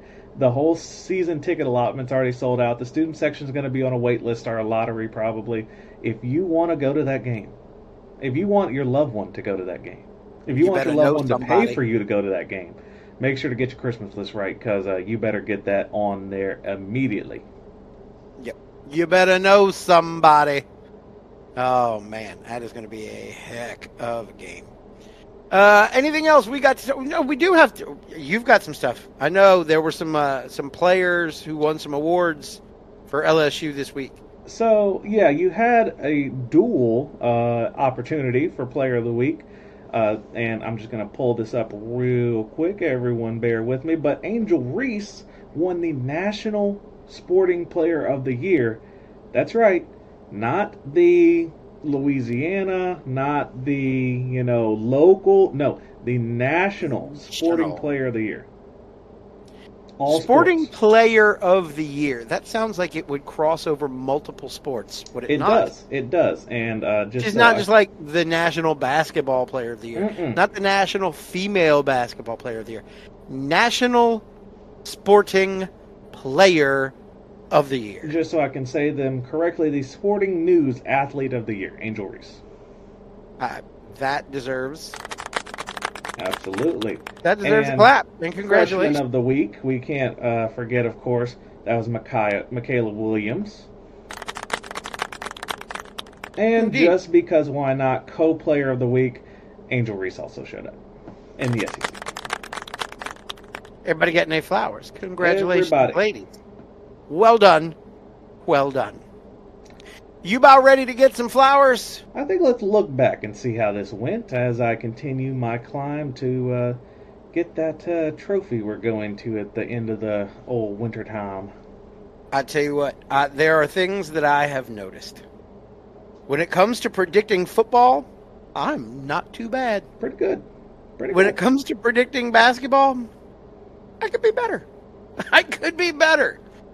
Oh, man, it was a good week for us, prediction-wise. It was a better week for you than for me. So I will give you kudos. Without having gone into anything, I will let you know that for the second consecutive week, Don Wanold is the weekly winner. How about that? Starting a streak. All right, so let's see exactly how well you did. We started with Southern Miss versus McNeese men's basketball. Okay. We both felt pretty confidently that McNeese was going to win this one. They have been looking amazing so far this season. So I said 84-71. You said 85-52.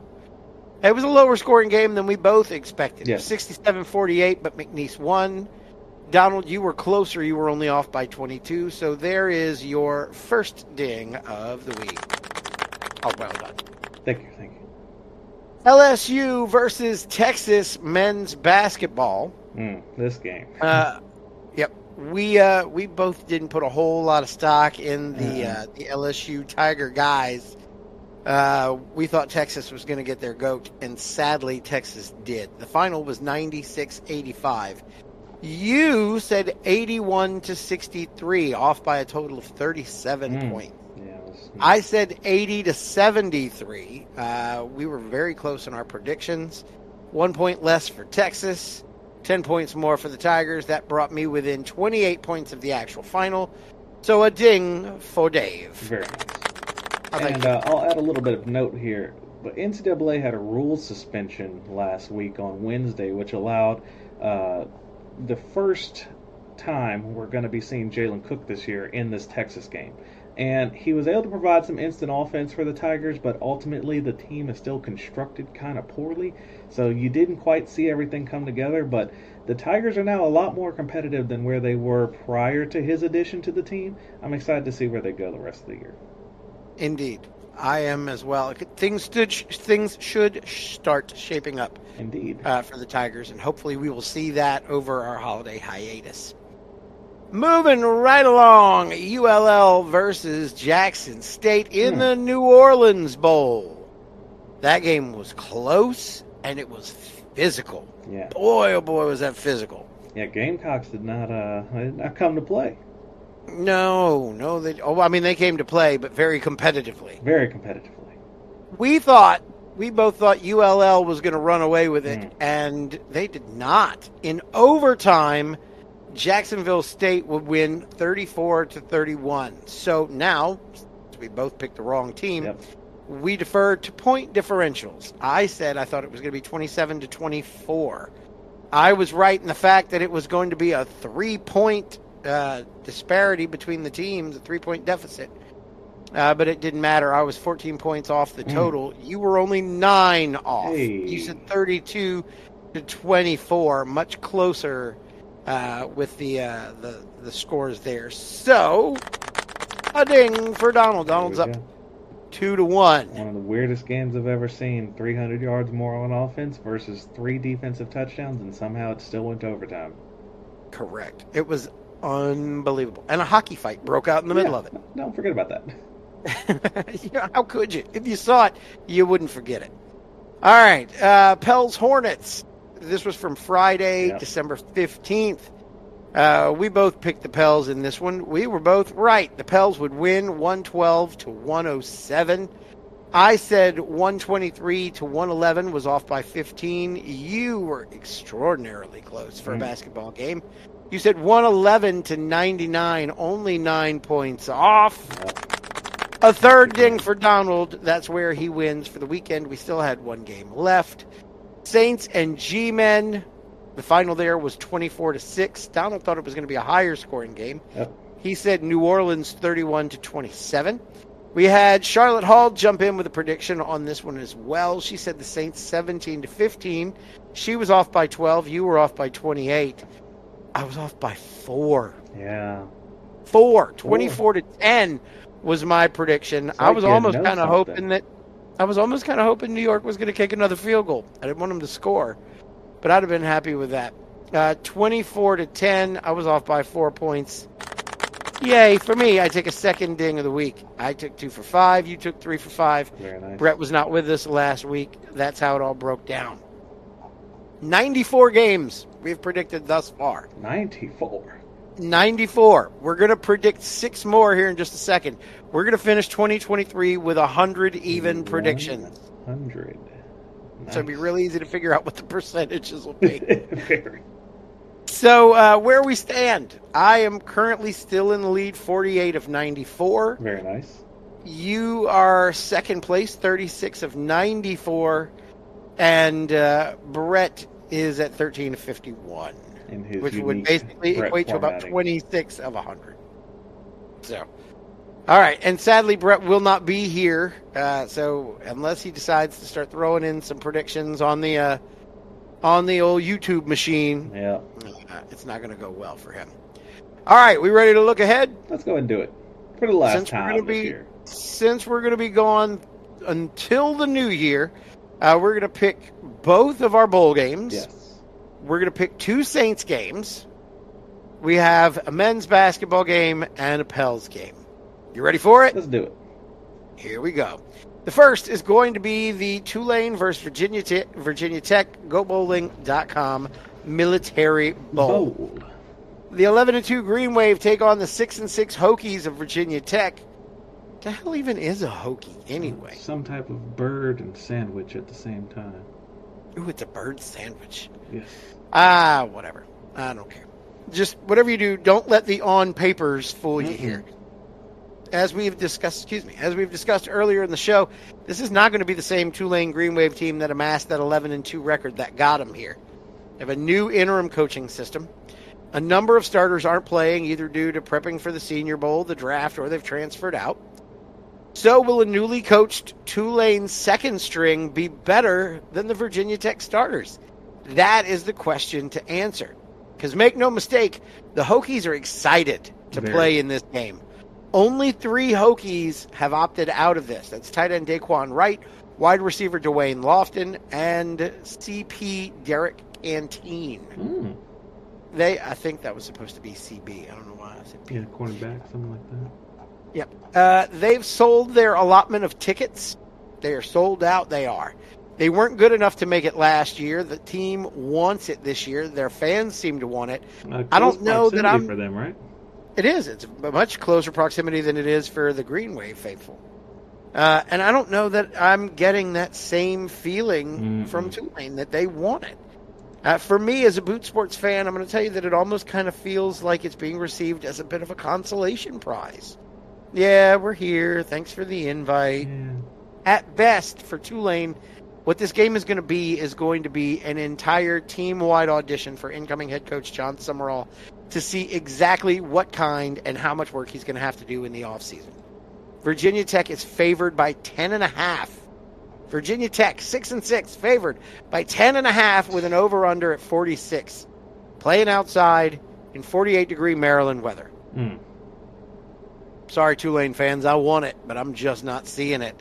Donald, you want to go first? Or you want me to drop the first one? I'll take a look at this one. I mean, I'm kind of going over Virginia Tech, their stats, their record this year, and what I've learned more than anything with bowl games is that nothing works as it's supposed to, but it works in a trend that you can predict. I honestly see Virginia Tech here more than anything. This is a team that just kind of likes to go out there and have fun with the game. They're not really trying to, I suppose, overstretch their own known capacities and capabilities.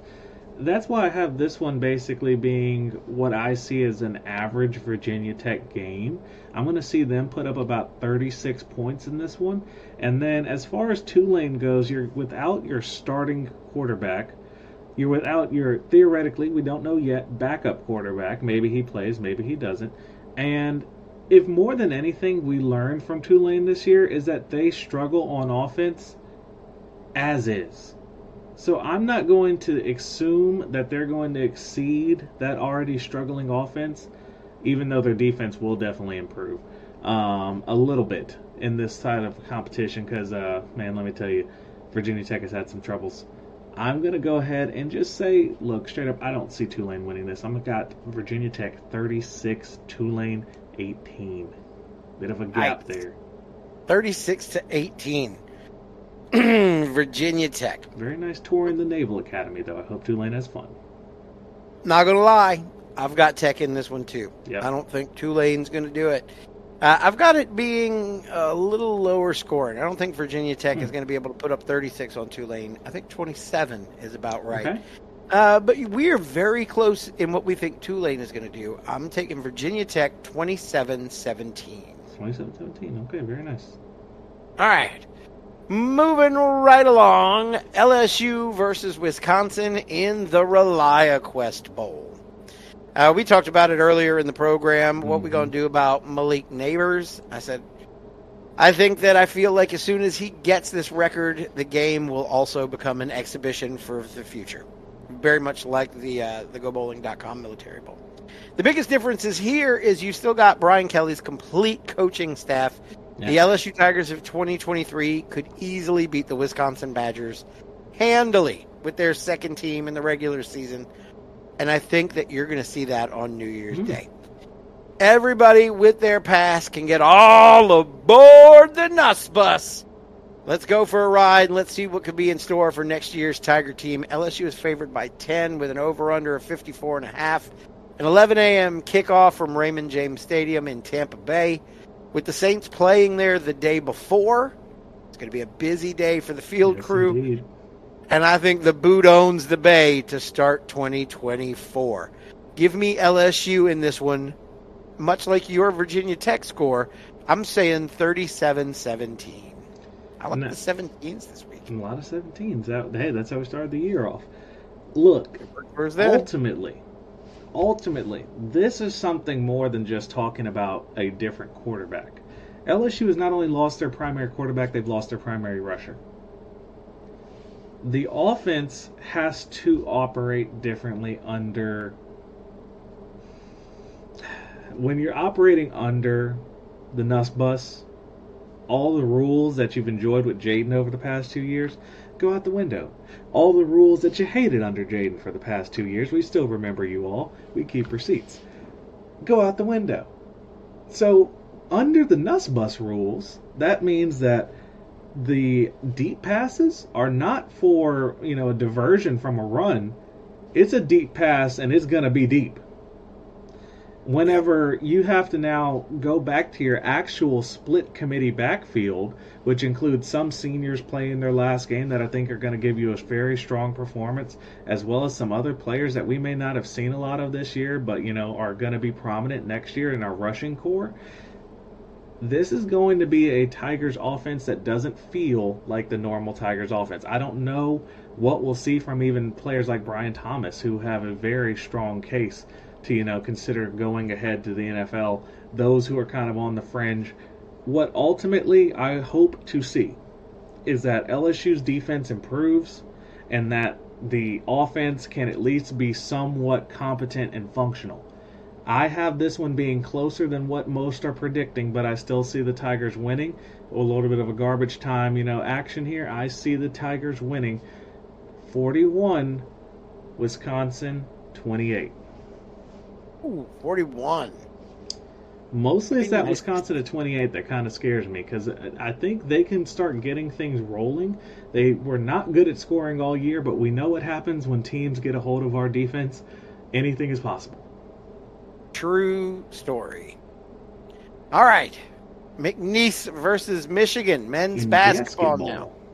We were just talking about McNeese when we were looking back, talking about how well they have been playing this year. The Cowboys are 10-2. Yes. And they are traveling to challenge the 6-6 Michigan Wolverines. Again, the on papers are going to make you believe that the Cowboys should saddle up and ride home with another dub. But before you chalk this one up as a gimme, let's look a little closer, shall we? Let's do it. McNeese has won their last 5. They've had some high-scoring games this year. They beat UT Martin 91-80. UAB 81-60. LeTourneau 81-49. Champion Christian 110-46. College of Biblical Studies 96-55. And let's not forget the recent December 5th 92-23 thrashing of the Mississippi University for Women. What? Go W. The Mississippi University? They didn't change. We are talking about Cowboys basketball. They let the guys in, but they didn't want to change the legacy. So it's Division III, by the way, for those of you who are wondering. I actually have a person I know who plays on the softball team over there. So a man or a woman? A woman. Just checking. Never heard Michigan. You do. Look, whatever. Yay! Michigan has only won 2 of their last 5. They beat Iowa and Emu while suffering a 78-75 loss to Indiana, 86-83 overtime loss to Oregon, and a 106-101 double overtime loss to Florida most recently. Yeah. 4 of Michigan's 6 losses have been within 5 points, and they haven't played the Mississippi University for Women. McNeese needs to take this challenge very seriously. If they don't, and the analytics are right, this 6-win Wolverine team could stuff a third L into the Cowboys' saddlebags. Donald, I believe it's your turn. Who you picking? So I have to trust Willie the Kid here. You saw this team without him and during his 10-game suspension go up to VCU, get a win on the road. This one is going to be in the Chrysler Center up there in Ann Arbor, Michigan. Ultimately, Michigan is a team that has done very well the past few years. To see them right now in this state where they're kind of not gaining a lot of traction, this is an opportunity to catch a big-name program at a weak point in their season. I'm not necessarily sure that this Michigan team will be making the tournament like past few years Michigan's teams have, but at the same time, you look at what McNeese is building in a tournament resume. If you can get, besides the wins against the Mississippi University for Women, you still are getting some solid wins. Sunbelt, you're getting wins over ULL. Your quality losses are Louisiana Tech, another 9-win team. You have another loss that is not very bad. If McNeese can get this win against Michigan, that is a big ding in their tournament resume and gets them a better shot, should they fall short of the Southland Conference tournament, to get in as an at-large. I have McNeese taking this one on the road. I have it a very close game, well defended. Will Wade is very good at running a press late in the game to get back into games. I have them winning this one 78, Michigan 74. I like it. I like it. Except for the team you picked. I think McNeese, I don't think they've played the same schedule. Yeah. I don't know if they're going to be as game ready as Michigan will be. They're traveling. It's going to be a tough one. I like the Wolverines in this one, 84-70. That's not a bad pick. It's not a bad pick at all. This game could go either way. Very much so. I would not be upset to see McNeese win, other than the fact that I would lose the ding to you. But I would not keep them coming. I've been enjoying them recently. Part of the nutritious daily balanced breakfast. It's a basketball game, as we've decided. All right, speaking of basketball games, we've got another one to predict. Okay. The Pels and the Lakers on New Year's Eve. This is one I think Pels fans have been waiting for since that unceremonious 133-89 ousting from the in-season tournament. Why? Because I honestly believe that our team, that our coaches, and our fans honestly believe that the Pelicans are a better team than the Lakers. I believe that. The Lakers are 15-12, so we already have a better record. Absolutely. What the Lakers do have is bigger names. They've got LeBron. Yes. They have former Pelicans, Anthony Davis, Jackson Hayes. But what the Lakers don't have is consistency. They lack consistency. They're horribly inconsistent. They blow us out in the tournament, but then they turn around and lose to Dallas. Then they barely beat San Antonio, who's one of the worst teams in the league, and the worst team in the West. And then they turn around and lose to them the next time they play them. Yep. I believe the Lakers are going to come into this game with us very tired. Here's why. They host the Hornets in L.A. on the 28th. After that, they got to travel to Minnesota for a 7 p.m. tip-off on the 30th, which is LeBron's birthday. Then they're going to take a red-eye to the Big Easy for a 6 p.m. tip-off in the SKC on the next day. And a little birdie told me that LeBron James is planning a significant after-party/birthday party in a prominent French Quarter hotel after the game. So his mind is going to be in all sorts of places. I don't care who you are. That's a lot. Very lot. Even for finely tuned athletes, the games, the travel, all the party planning, all the rest of it. The Pels right now, they are firing on mostly all cylinders. And they're going to be home from December 23rd to January 2nd. They're going to be nice, rested, in their beds, playing in their home court arena. They're going to be ready to blow out King James's candles. I'm taking the Pels in this one, 129-104. So I like where you kind of went with that insight, and I'll add on a little bit of a cake topper to it. So this is a second game of a back-to-back. Very important thing with the new NBA rules designation on sitting players. LeBron is already exempt to this rule because he probably wrote half of it. Not only that, he's also over 35. But Anthony Davis, a lovely member of many legacies in New Orleans. A lot of people have a lot of emotions for Anthony Davis. He certainly gave us all of his emotions on his way out of the city. I have to tell you this, Pelicans fans. We know his injury history. We know his injury, portfolio. All sorts of different things. But more than anything, we know that when it comes down to a critical game in New Orleans, a critical showing in New Orleans where Anthony Davis should show up, should show his face, he doesn't like to do it.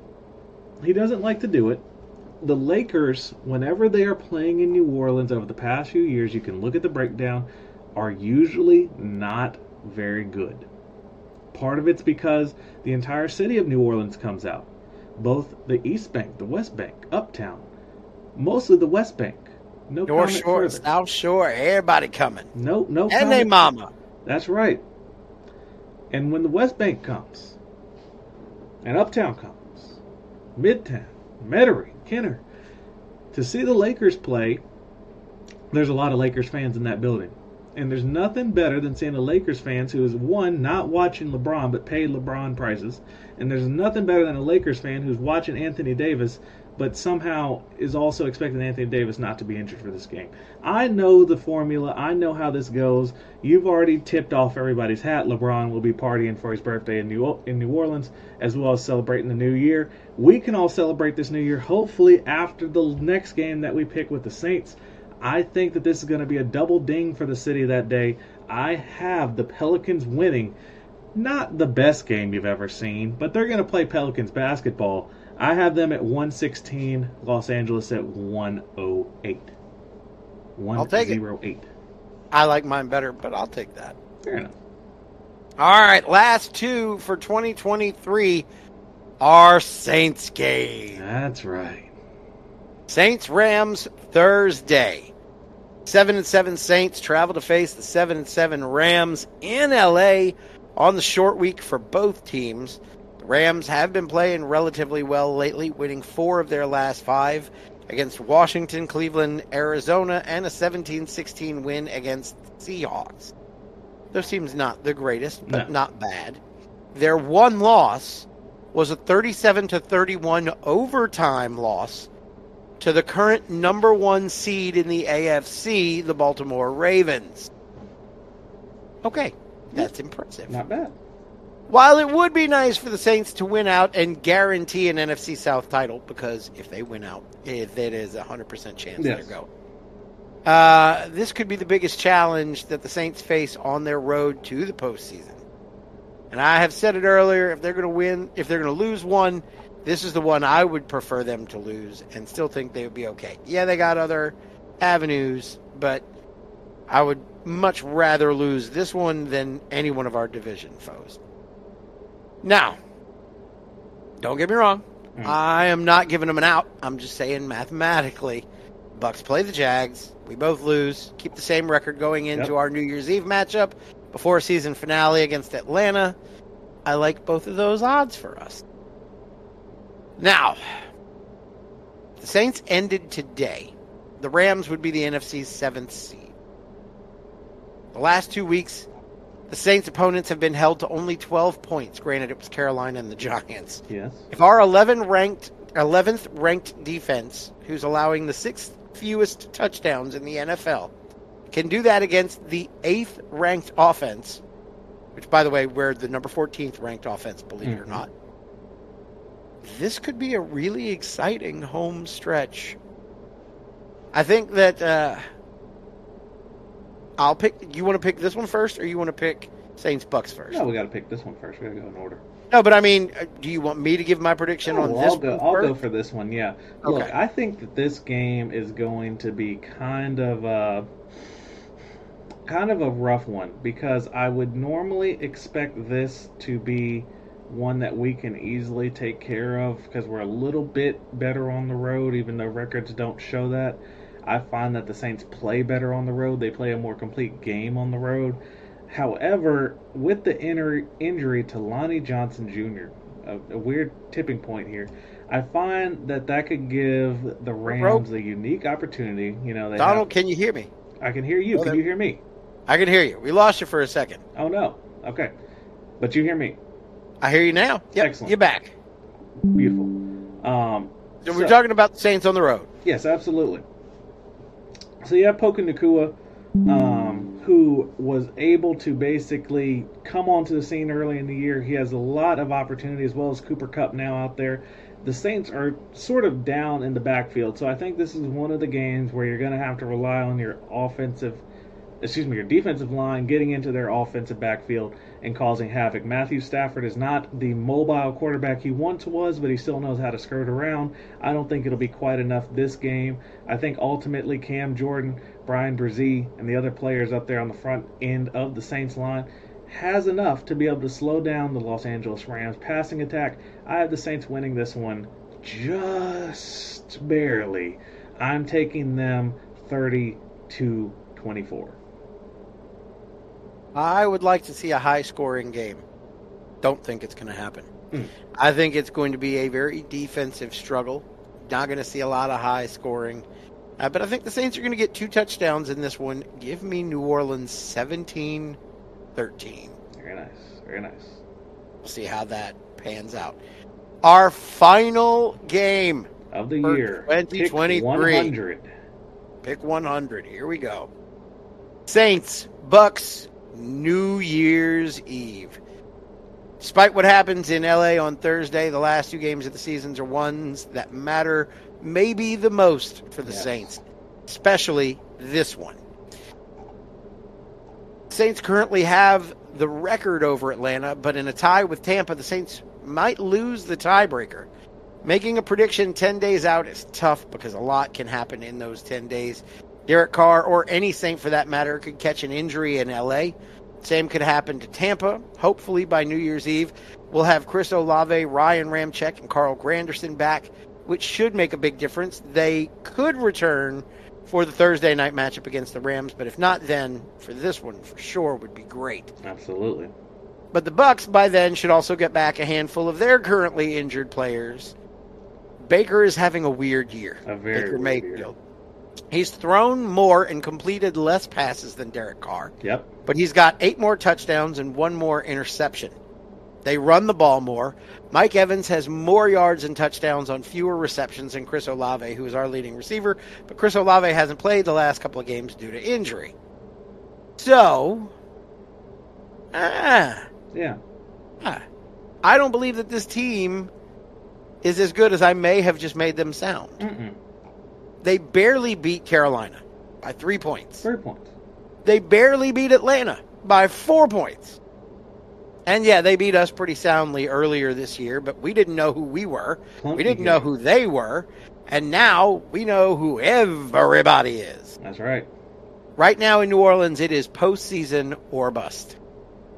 It is the biggest remaining game for every player and every coach on our calendar. I would expect to see a very aggressive Saints team on both sides of the ball because there's no other way to play this game. Give me the Saints in this one, 24-20. So we have Jessica Hall hopping into the comment section with a Go Saints.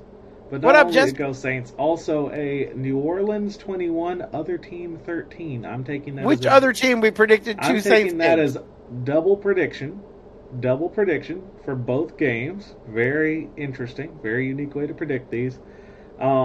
But I'm looking at I'm gonna give her that one for both games. for That's both fine. games. I mean, they can only win so many times, you know. So Okay. let's look at Tampa, because Tampa is unique. We talk about Tampa as a team on a 3-game winning streak. We talk about Tampa as a team that's starting to get everything together. Yet at the same time, I see Tampa the team that lost 6 out of 7. Mm-hmm. I see Tampa the team that also, in the beginning of the year, won 3 out of 4. Ultimately, I think that this Tampa team is one that is not really able to keep things consistent. And if we see 3 straight victories here, I don't see 2 more consecutive victories in their system. I just don't. I think that they're a little bit too unstable of a team. However, you've been having pretty good games by Mike Evans all year. Thank you for keeping me in the fantasy playoffs this long, Mike. You've done me great benefits. But other than that, the team is just not that consistent. I'm looking at a team like Jacksonville, who took the loss this week, so they are now pretty much in also playoff or die mode. They know that they are in a very tight AFC playoff race. They need to get the victory. I have them beating Tampa this week on Christmas Eve, and then that leading to Saints versus Bucks being an absolute brawl for the NFC South title. Maybe there's a chance one of them slips into a wild card even otherwise than that. This is where the division's going to be won, and I ultimately see Saints taking it. Going to be a bit more Saints fans than there should be with LSU in town that week. I think that you're ultimately going to have a very 50-50 stadium. Ultimately, look, Baker Mayfield is a very competent quarterback, but I'm seeing Baker Mayfield with multiple sub 250-yard passing games. He only passed for 144 against Atlanta. There is no, and their rushing attack is abysmal at best, with many games being under 50 yards in the rushing attack for their leading rusher. A lot of similarity to the Saints, but not quite enough in the defects. I think the Saints are figuring it out. Pete Carmichael has somehow flipped the switch. He is now back in 2017 where he belongs, with a young Alvin Kamara and a young Drew Brees. Still, I'm not even going to give him that, but you know what I'm going with that. Saints win this one. I have it at 28-24. We're both with the 4-point deficit. Yeah. All right. I like it. All right. That wraps up our 100th prediction. That's right. And our last show of the year. We're about to get out of here. But before we do, we want to just remind everybody, first and foremost, I want to thank everybody who was a part of the program here, our live stream. Thank you very much.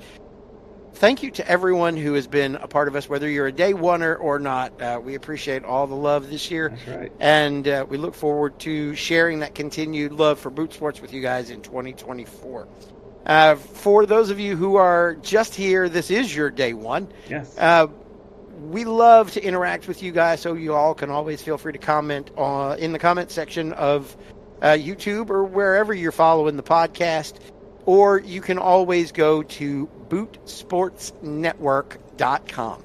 Bootsportsnetwork.com is your front row VIP ticket to Boots to Balls and all things Boot Sports. It's where you can leave comments, questions, and predictions. You can also find us in your preferred podcast arenas. Yes, if you weren't part of our live stream, you can leave predictions for any of the games that we just predicted, and we will make sure to include yours when we look back next year.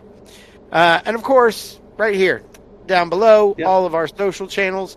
You can also find Boot Sports Network on TikTok as well. So if you prefer to catch the show in abbreviated versions, we are starting to get those up there for you as well, so you can catch some of your favorite segments. We hope that you guys have a fantastic, I was going to say Boot Sports weekend, but no. I'm going to say we wish you a Merry Christmas and a Happy New Year. A very Merry Christmas, Happy Holiday Season. Absolutely.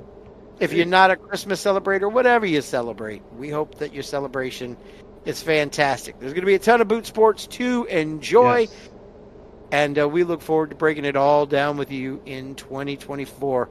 Donald, anything you want to say to the people before we go? Once again, thank you all for helping us in our first year, 2023. It'll always be a memorable one for us here. On behalf of not only myself, but producer Brett, coughing and at home with the flu, we thank you for all the love and support. We hope that once again, you're bundled up next to friends and family this holiday season, and you find yourself in front of a good plate of food, because there's nothing more Louisiana than watching the Tigers and the Saints take victory with a good plate of food in front of you.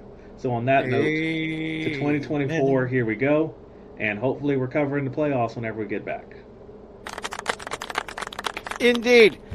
Thanks, everybody. We will see you next year for another episode of Boots to Balls. Happy holidays, everybody. Boots to Balls is for entertainment purposes only. This podcast does not render legal or financial advice. Remember to bet responsibly, and if you or anyone you know is struggling with problem gambling, reach out to your local gambling helpline.